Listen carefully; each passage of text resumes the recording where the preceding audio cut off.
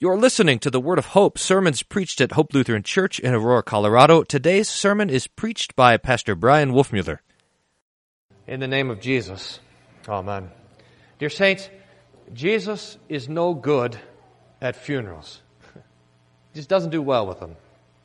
I mean, remember, for example, Mark chapter 5, when Jesus went to the funeral of the daughter of the ruler of the synagogue. The man's daughter was dead, and there was a great crowd gathered for the funeral. They were weeping, and they were mourning, and they were playing the flute. And Jesus comes right into the middle of this funeral, and he says, "Why are you making all this commotion? Why are you crying? She's not dead. She's just asleep." And the text says they all laughed at her. They all laughed at him for saying such things about the dead daughter.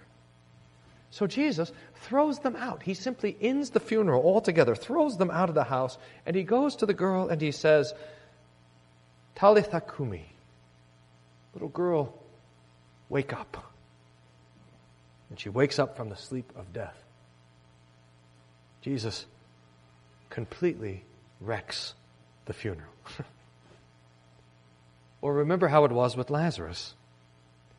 It's 4 days into the funeral service.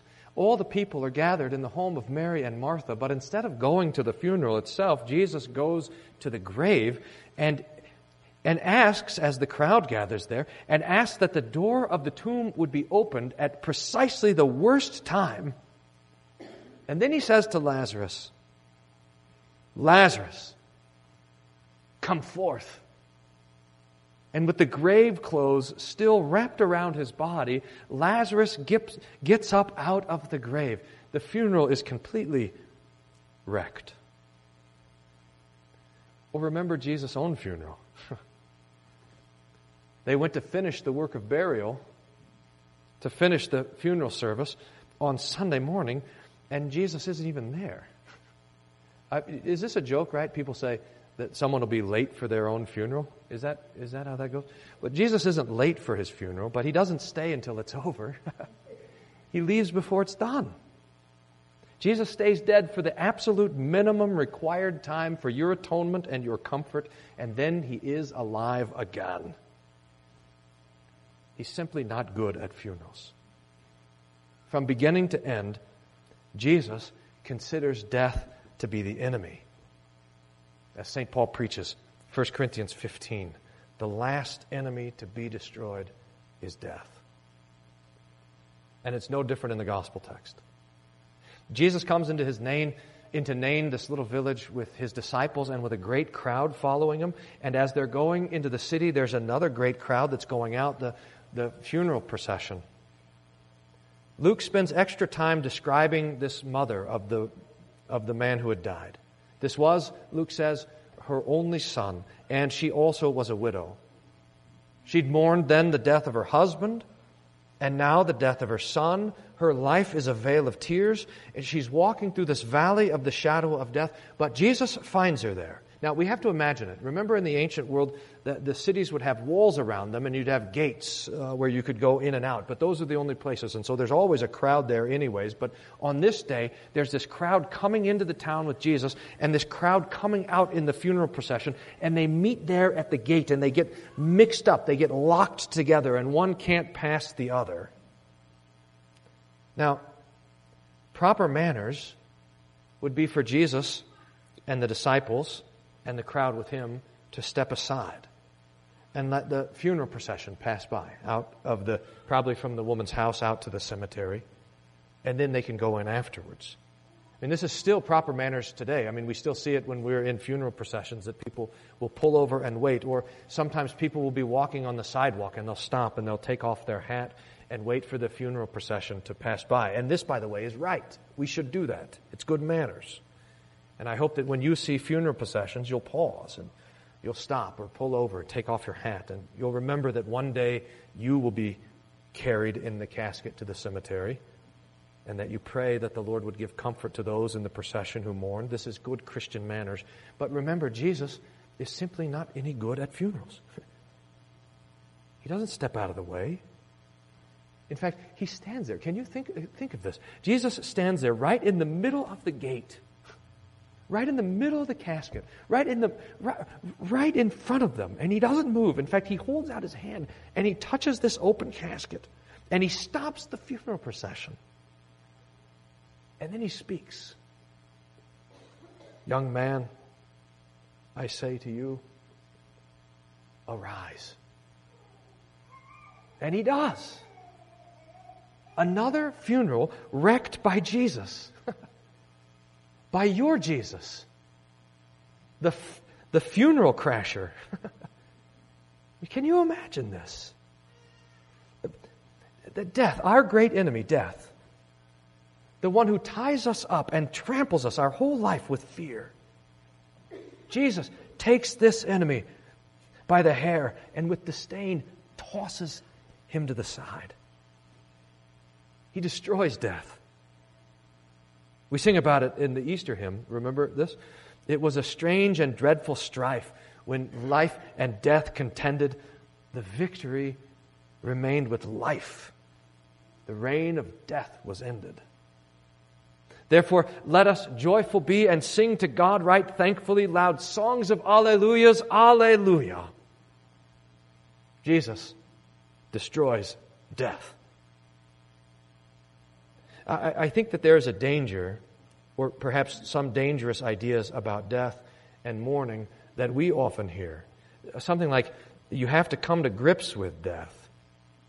I think we hear this from our friends and family, especially when we're mourning, or something like, you have to get over it, or time heals all wounds, as if mourning was a sin or a sickness.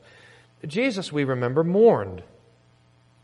When he learned that Lazarus had died, he wept, and the people who saw Jesus weeping said, see how he loved him. And Jesus, remember, never sinned. Everything that he did was holy and a good work, which means this: when we weep with our friends, when those friends or family die, when our brothers and sisters in Christ pass from death to life, when we weep and mourn, then we are doing a good work.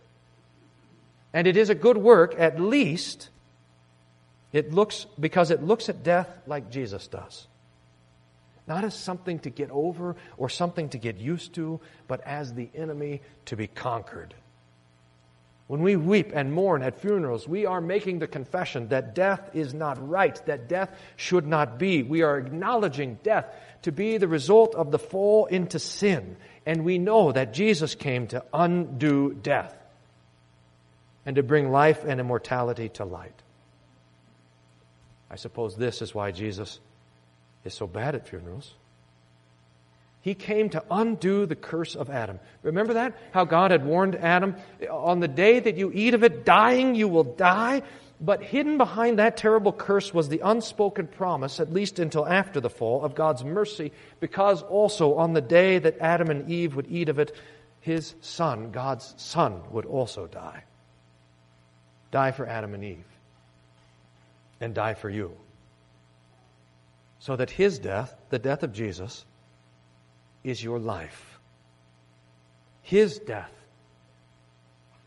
In it, he bears all of your sins and the condemnation that you deserve. And this really gets at the trouble of death. It's not death itself, right? But it's the judgment of God that waits on the other side of death. The sting of death is sin, and the strength of sin is the law. Death is so terrible because we know that to die means to be judged, and we know that we are guilty, that we are sinners, that we not only deserve to die in the body, but we also deserve the second death in hell itself. But Jesus suffered that for us, so that St. Paul can give us this great comfort. There is no condemnation for those who are in Christ Jesus. There is no condemnation for you. So, dear saints, it is not true that you have to come to grips with death. You do not. Jesus doesn't. It is not true that you have to get over your mourning and your sadness. Jesus doesn't. It's not true that death is natural and a part of life. Look at Jesus, whose grave is empty. But it is true that Jesus has taken the sting out of death for you. It is true that Jesus has forgiven your sins so that there is nothing to fear on the other side of the veil of death. It is true that Jesus has made a way from death to life for you and for me so that death, our enemy, will at last come to us as a friend. For as St. Paul says, to live is Christ, so to die is gain. And our death means to fall asleep in the name of Jesus and awaken to see His face. And it is true that on the last day, when Jesus comes back, He will stand on the earth and He will utter a word, and you will come forth from your grave. Your grave will be just as empty as the grave of Jesus. And like the boy from Nain, you will be raised up to life. Your children will be given back to you. Your parents and your grandparents will rejoice to see you. And most wonderfully, we will see Jesus face to face. And we will live before Him in eternal peace.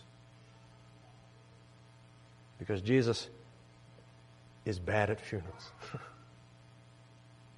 Now, He might not interrupt your funeral itself. We might have to be buried and sleep the sleep of death for a little while. These times and seasons the Father has in His own hands. But Jesus will interrupt this sleep with a word. He will wreck your death. And He will give to all of us a life that will never end. As we confessed already, I believe in the resurrection of the body and the life everlasting. We believe this. And we rejoice in this. And we delight in it. Because Jesus, who sits at the right hand of the Father and who rules and who reigns all things for the sake of His church, that is, for your sake, Jesus hates death. He brings life. And the life He brings to you knows no end. May this be our comfort and our peace in life and in death, all the way to life eternal. Amen. And the peace of God, which passes all understanding, guard your hearts and minds through Jesus Christ our Lord. Amen.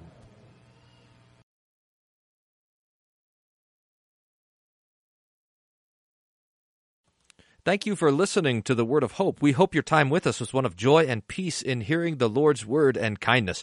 If you have questions about anything you heard on today's broadcast, please don't hesitate to contact us at office@hope-aurora.org or call the office at 303-364-7416.